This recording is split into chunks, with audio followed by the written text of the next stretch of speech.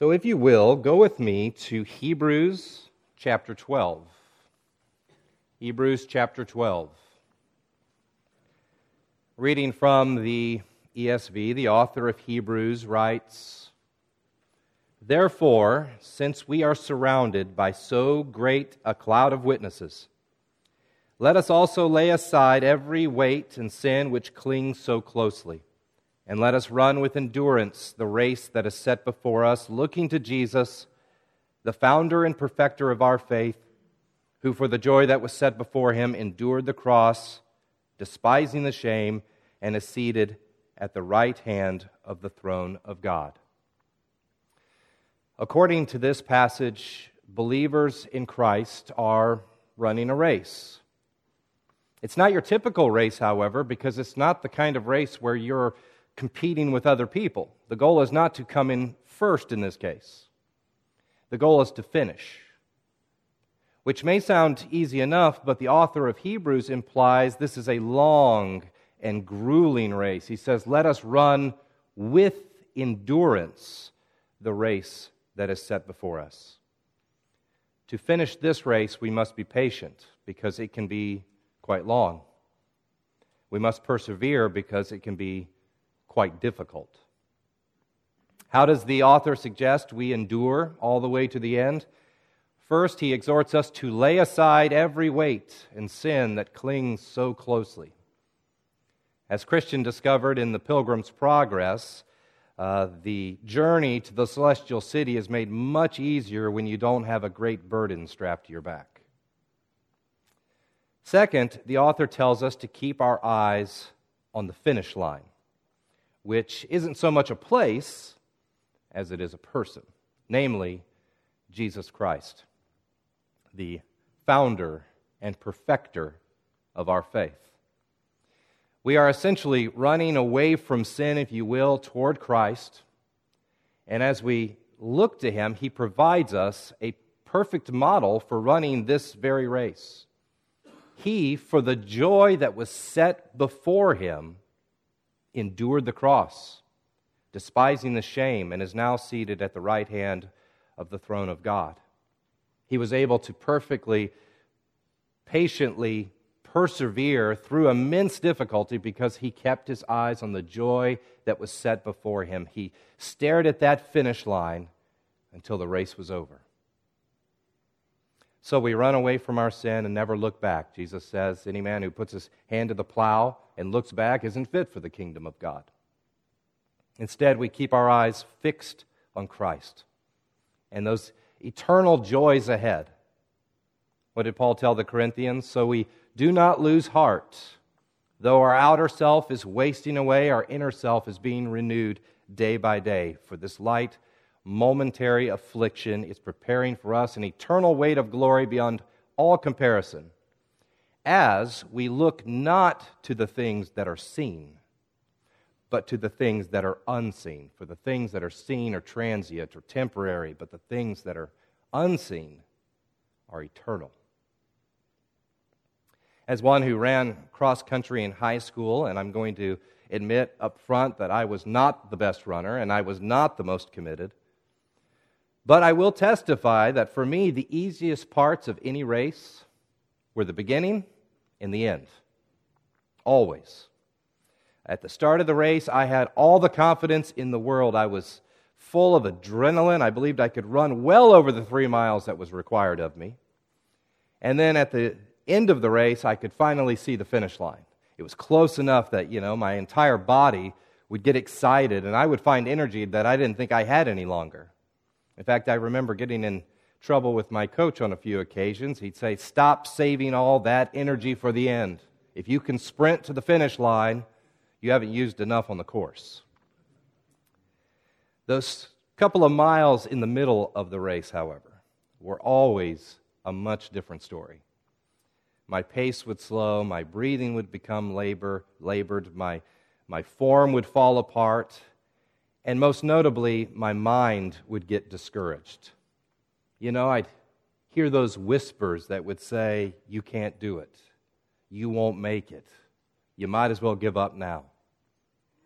And I believe the same is true for us as we run this race described in Hebrews.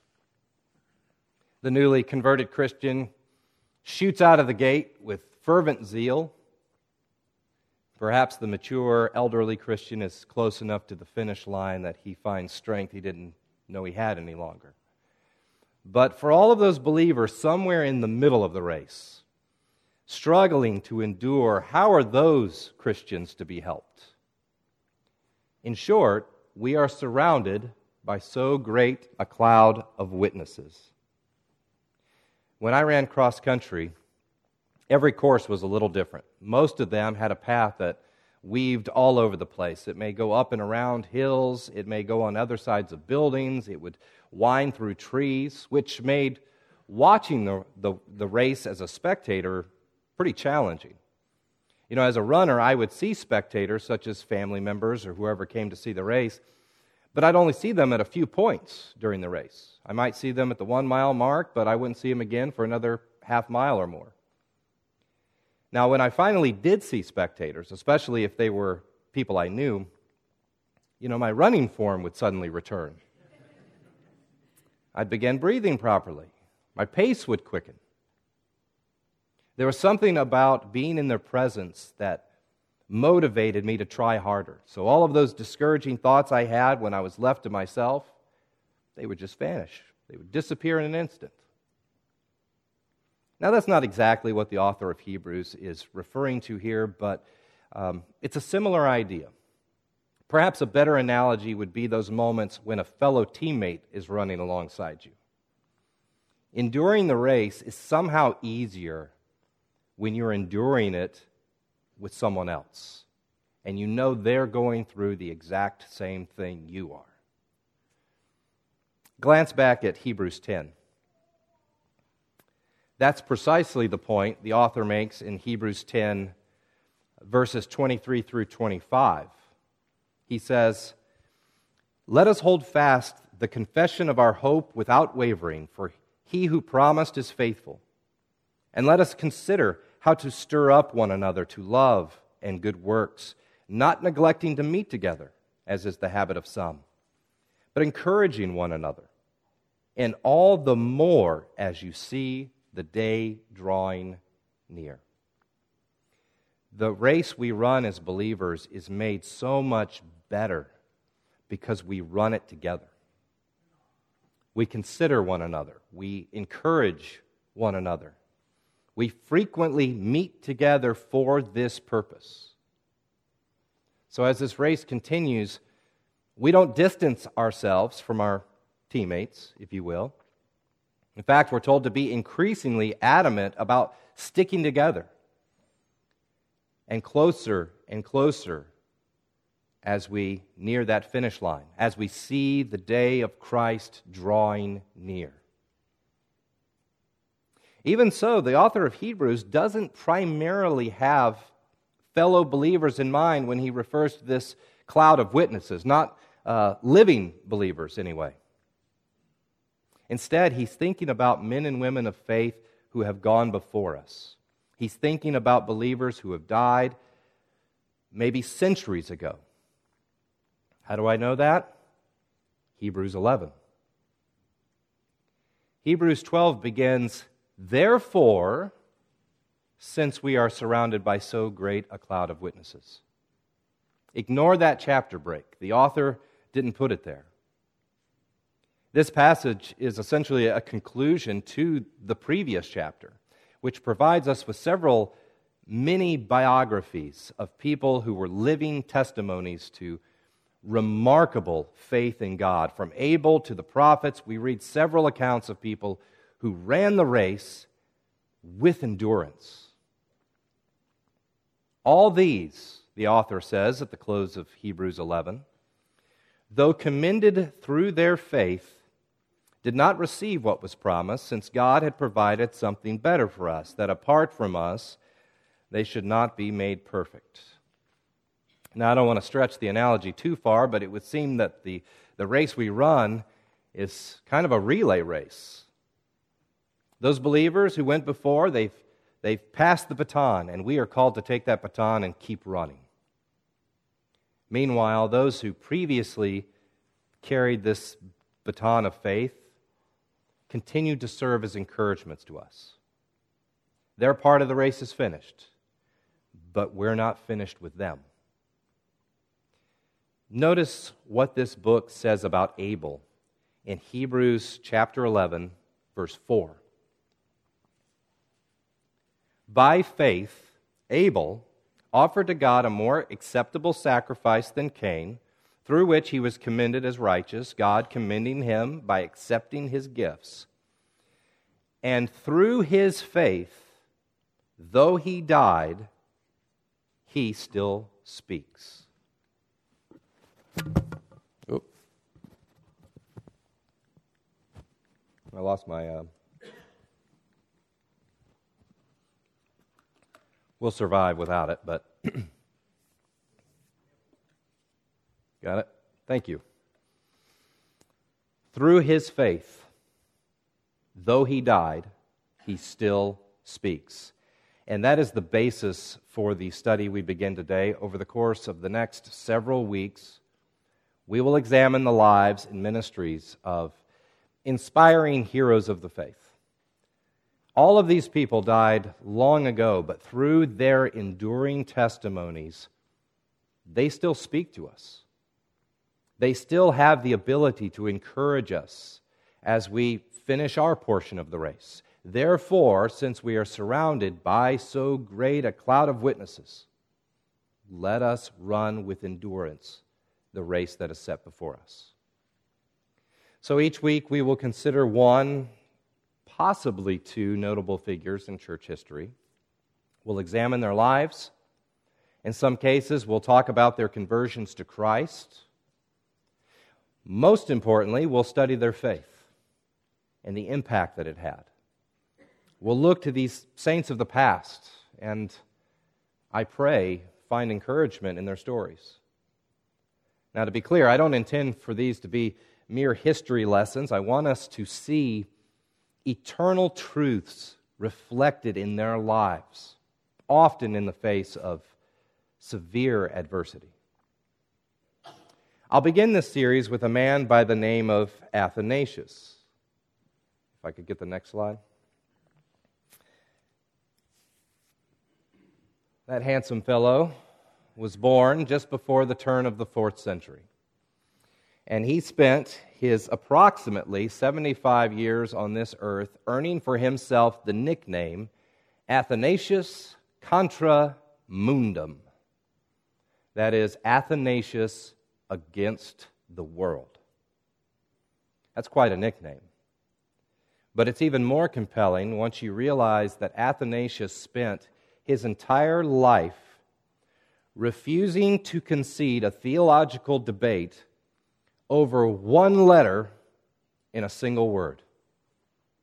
And if that seems petty or trivial to you, I assure you it isn't, and you'll see what I mean in just a moment. Now, I told you this wouldn't be a mere history lesson, but some history, of course, is required. We need some background, we need some context before we discuss the great theological fight of Athanasius' life. Now, by the time Athanasius is born, historians estimate that possibly 15% of people in the Roman Empire were Christians. In other words, Christianity, this largely misunderstood and often hated religion, was reaching critical mass. In some parts of the empire, it represented a majority of people.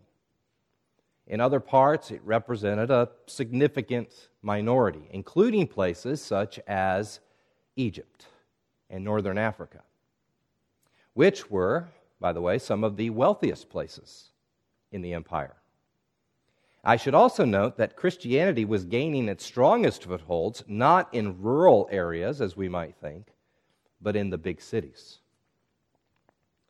So despite all the years of persecution against her, the church was growing in both size and influence. Perhaps then it is unsurprising that eventually a Roman emperor would take notice. And instead of trying to stop the movement, he would actually attempt to befriend it. Well, Emperor Constantine took it a step further by actually converting to Christianity. Now, if you're familiar with church history, you probably know the name Constantine.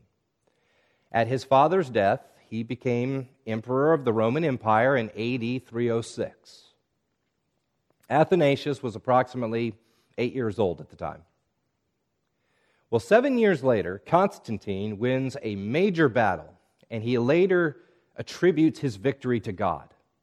What happened was, before the victory, he sees a cross in the sky. And he sees that as a sign from God that victory is coming. So he takes that cross and he paints it on the shields of all of his army. And they won the battle. This, many historians say, compelled Constantine to become a Christian. Was his conversion genuine? I don't know. But when Constantine returned to Rome, he refused to offer a sacrifice to the pagan goddess of victory, as every other emperor had done before him. More importantly, he declared Christianity to be a state-sanctioned, altogether legal religion in the empire. So suddenly, Christians became a protected, if not favored, class of people. Now, to be clear, it wouldn't remain that way forever, and not every Christian was always protected because of this volatile relationship between state and church at the time. Constantine, for example, often inserted himself into church affairs, and he made these binding judgments regarding theological disagreements, which meant dissenters would then lose some of their protections. It's pretty interesting to think about life in those days. Christianity goes from illegal and persecuted to legal almost overnight. And it wasn't just legalized. The emperor himself is now a Christian who has a very keen interest in the church and in her doctrines. So almost overnight, believers are able to step out of the shadows and practice their religion in the light of day. Suddenly, people all over the empire, they're discussing the Bible in public. Right on the city street. You hardly hear that today. Which leads to the great controversy of Athanasius' life. In Alexandria, Egypt, and this will be very easy to remember, a man by the name of Alexander was bishop. Tensions began rising between Bishop Alexander of Alexandria and a relatively popular, well-spoken deacon by the name of Arius. Now, before we talk about the source of that tension, you should know that Athanasius was a newly ordained deacon serving as an assistant to Alexander. So while he's not yet the main character in the story, he's right there in the background. In fact, as we'll discover, he's actually quite involved. The controversy began in AD 319. Arius wrote a letter to Alexander that called into question the orthodox understanding of the Son of God. Since Jesus is the Son, and Scripture refers to him as begotten, Arius argued that God the Father must have created Christ the Son. In other words, there must have been a time when the Son did not exist. Now keep in mind, this is fairly early in church history. So while orthodox biblical views regarding the Trinity and the identity of Christ were established, they were established, in fact, 200 years earlier by the apostles, the church is still formulating the best ways to articulate these doctrines. I mean, how do you explain the Trinity? We're still struggling with that. How do you define Jesus' person as both God and the Son of God? Perhaps inevitably, people came up with different ideas to explain these profound and mysterious realities, and it just isn't easy for the finite human brain to comprehend an infinite God, but of course we try. And when we do, church history reveals that we are often prone to make even heretical mistakes. In our efforts to remove the mysteries of God, men tend to reduce him down to something he's not. And Arius was one of these men. Arius' theory about Christ called into question his very deity. If Jesus is a created being, he may be superior to all other created beings, but he can't be God. He may be similar to God in the way that any son is similar to his father, but he's not the same. He's not God. That was Arius' argument. So in response, Alexander, with the help of Athanasius and others, came up with a word, or a technical term, if you will, that would clearly define and kind of simplify the real issue at hand. And the word they used was homoousios. Homoousios, that is, same substance or essence. Could we have the next slide? Now, you won't find that word in the Bible, but like many other theological terms, it provided some clarity. The debate was not over whether the Son is the same person as the Father. As our Baptist confession affirms, the Trinity, quote, consists of three real persons, the Father, the Word or Son, and the Holy Spirit. No, the debate was over substance. Arius, or at least his supporters, responded with their own word. They said, no, not homoousios. They said homoiousios, which means similar substance or similar essence. And with these two words, the debate was simplified. The dividing line was drawn. One either believed Jesus possessed the same substance of the Father or similar substance as the Father. Arius said they were of similar substance. Alexander, Athanasius, and frankly Christian Orthodoxy said they are the same substance. So in Greek, the debate came down to a single letter. By the way, Athanasius was not a quiet bystander, even at the beginning of this controversy. He wasn't the bishop, but he was busy publishing apologetic books in defense of the biblical view of the Trinity and the full deity of Christ. And he wrote the official disposition of Arius in AD 321. Arius was excluded by the church in Alexandria for his heresy, and Athanasius was tasked with writing his official disposition. Meanwhile, Arius was trying to garner support for his cause. He was a very persuasive man, but he didn't have much success in Alexandria. So he started writing letters to bishops all over the world, which did prove relatively successful. He was successful enough, in fact, that the dispute caught the attention of Emperor Constantine. Constantine liked the idea of bringing uniformity to the church. He wanted the matter settled.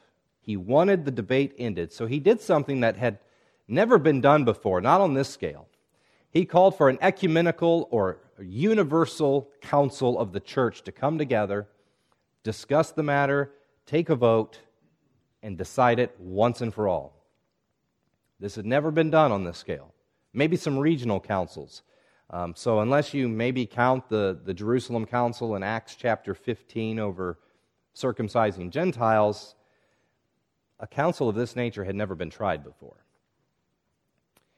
In AD 325, and some say this is the most important date in church history, you can argue that if you want, 300 bishops were invited by Constantine to gather at his imperial palace in Nicaea, which is a fascinating point in church history.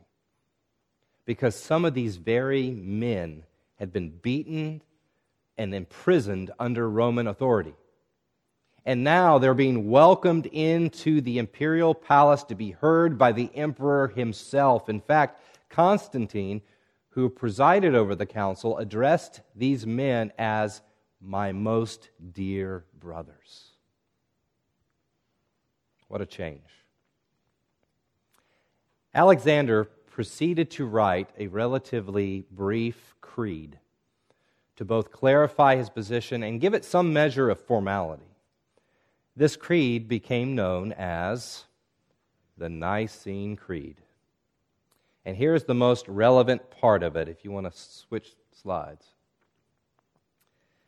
It says, "We believe in one Lord Jesus Christ, the only begotten Son of God, begotten of the Father before all worlds, God of God, light of light, very God of very God, begotten, not made,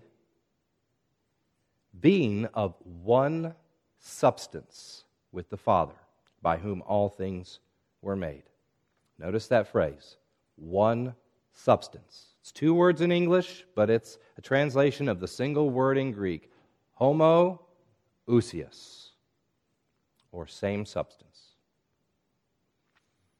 Needless to say, Arius and his supporters hated the wording of the Nicene Creed. But it didn't matter. Constantine liked it. I don't know whether he understood it. I don't know whether he cared to understand it, but he liked it nonetheless, and he gave the council two options. They could either sign the creed or be exiled. And you won't be surprised to learn that the vast majority signed it. Though, of course, they later found ways to argue that the wording actually supported their view, if you look closely. Some even say that they inserted that extra letter into the word just before they signed it. I don't know whether that's true or not. But you should also know that the majority of bishops who signed the Nicene Creed, even if they agreed with it, they didn't like calling people heretics. They wanted everybody to just get along. So regardless of what they believed about the deity of Christ, they wanted men like Alexander and Athanasius to stop fighting so hard for this cause. Just let it go. 3 years after the Nicene Creed, Alexander died, leaving Athanasius to become Bishop of Alexandria in his place. Athanasius then had jurisdiction over all the bishops in Egypt and Libya. And under his leadership, Arianism, as it became known, altogether disappeared from the region. Unfortunately, though, it continued to spread through the rest of the empire. And Arians continued to push for changes to the Nicene Creed. Athanasius refused to back down. The more opposition he faced, the more boldly he defended the truth of Christ's deity. And in response, his opponents began hurling all kinds of accusations at him. He was too young to be a bishop, they said. He practiced forms of dark magic. He was a dangerous troublemaker. He levied illegal taxes, and on the accusations went.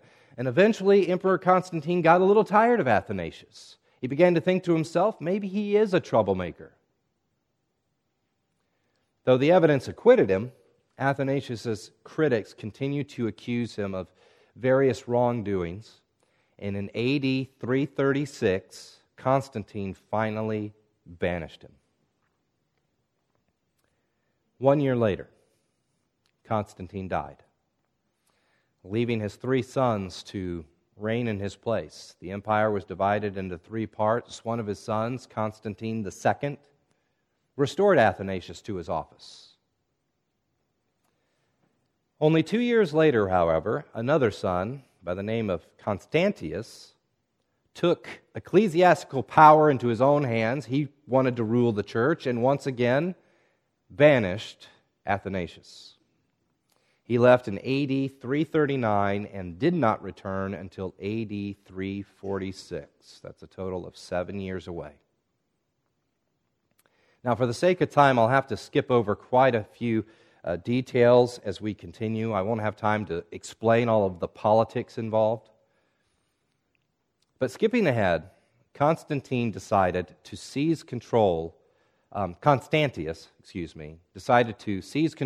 of Alexandria. So in AD 356, this is a really spectacular moment if you try to imagine it in a place like this today. In AD 356, His armies storm into the largest city there in, I guess it was Alexandria, and Athanasius is preparing the Lord's Supper for the congregation at that very moment. When the soldiers enter, Athanasius tells the deacons to lead the church in reciting Psalm 136. So, as the soldiers move closer and closer to the front of the church, the congregation is repeating, "For his steadfast love endures forever." You can almost imagine the soldiers take a step. "For his steadfast love endures forever. For his steadfast love endures forever." They keep repeating it. The soldiers get closer and closer. They're coming for Athanasius. The other bishops are begging Athanasius to flee from the building, but he refuses to go.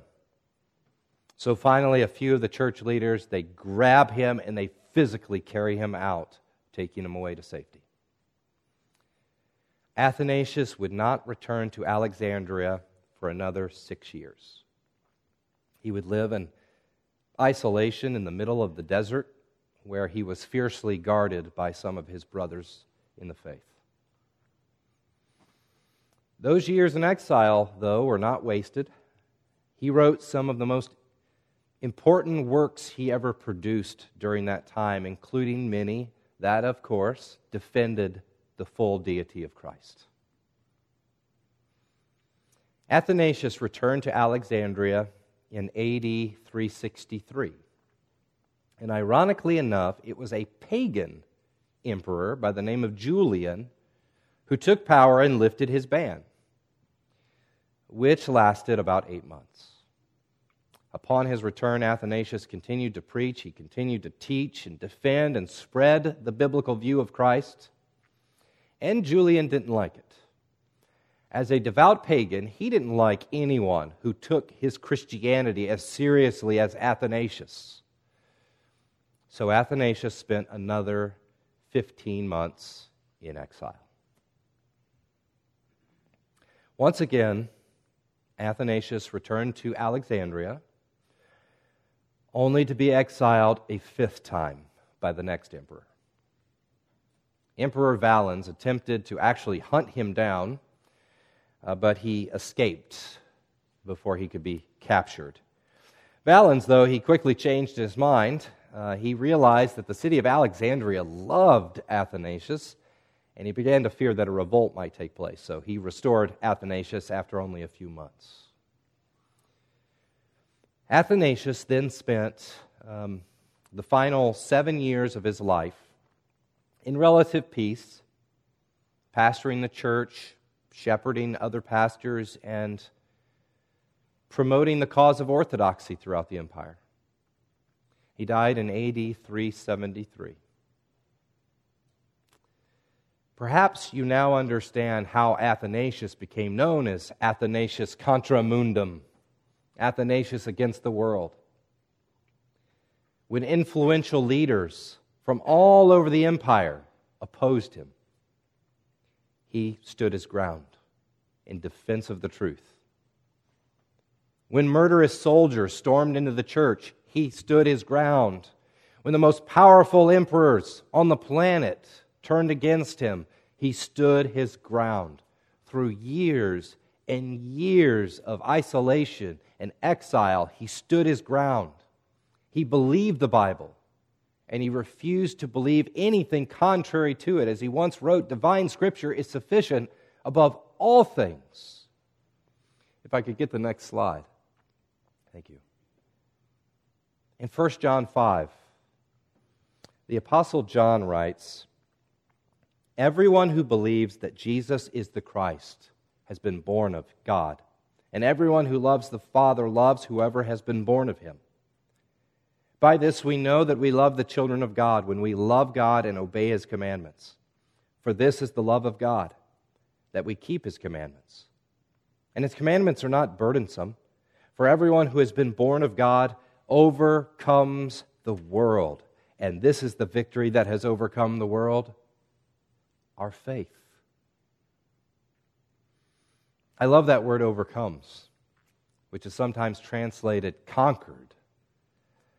It's used repeatedly throughout the New Testament and implies that believers are not only running a race, I'm going to stretch this analogy a little bit further. We're not only running a race, we are not only running a long-distance race, we're not only running a long-distance relay race, but it would seem that we are running a long-distance relay hurdle race. Obviously, if we are supposed to conquer or overcome, there must be obstacles in the path. We must face things that make the race more difficult, things that try to prevent us from finishing the race. And I suspect we can all relate to this. Discouragement, setbacks, opposition, temptations, the flesh, the devil, the world. These are just a few of the hurdles we regularly face and strive to overcome day by day. Thankfully, we have a large cloud of witnesses surrounding us. And like Abel, even though they are dead, they still speak through their faith. We can look behind us at men such as Athanasius and be encouraged by their courageous, faithful endurance as they conquered some of the highest hurdles. I mean, I can only imagine what it was like for Athanasius to risk his life and live so much of his ministry in exile. For what? For the sake of the truth, for the sake of a single letter, albeit one with absolutely vital theological significance. One letter. Furthermore, like Paul, Athanasius could say of his own circumstances, we are afflicted in every way, but not crushed. We are perplexed, but not in despair. We are persecuted, but not abandoned. We are struck down, but not destroyed. How do I know he felt this way? Consider what he wrote. Let's go to the last slide. Let us be courageous and rejoice always. Let us consider and lay to heart that while the Lord is with us, our foes can do us no hurt.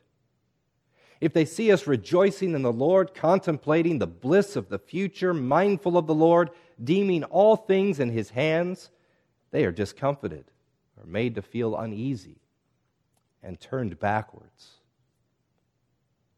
Even in the face of persecution, Athanasius saw no reason to be discouraged. What can our foes really do to us? If God is for us, who can be against us?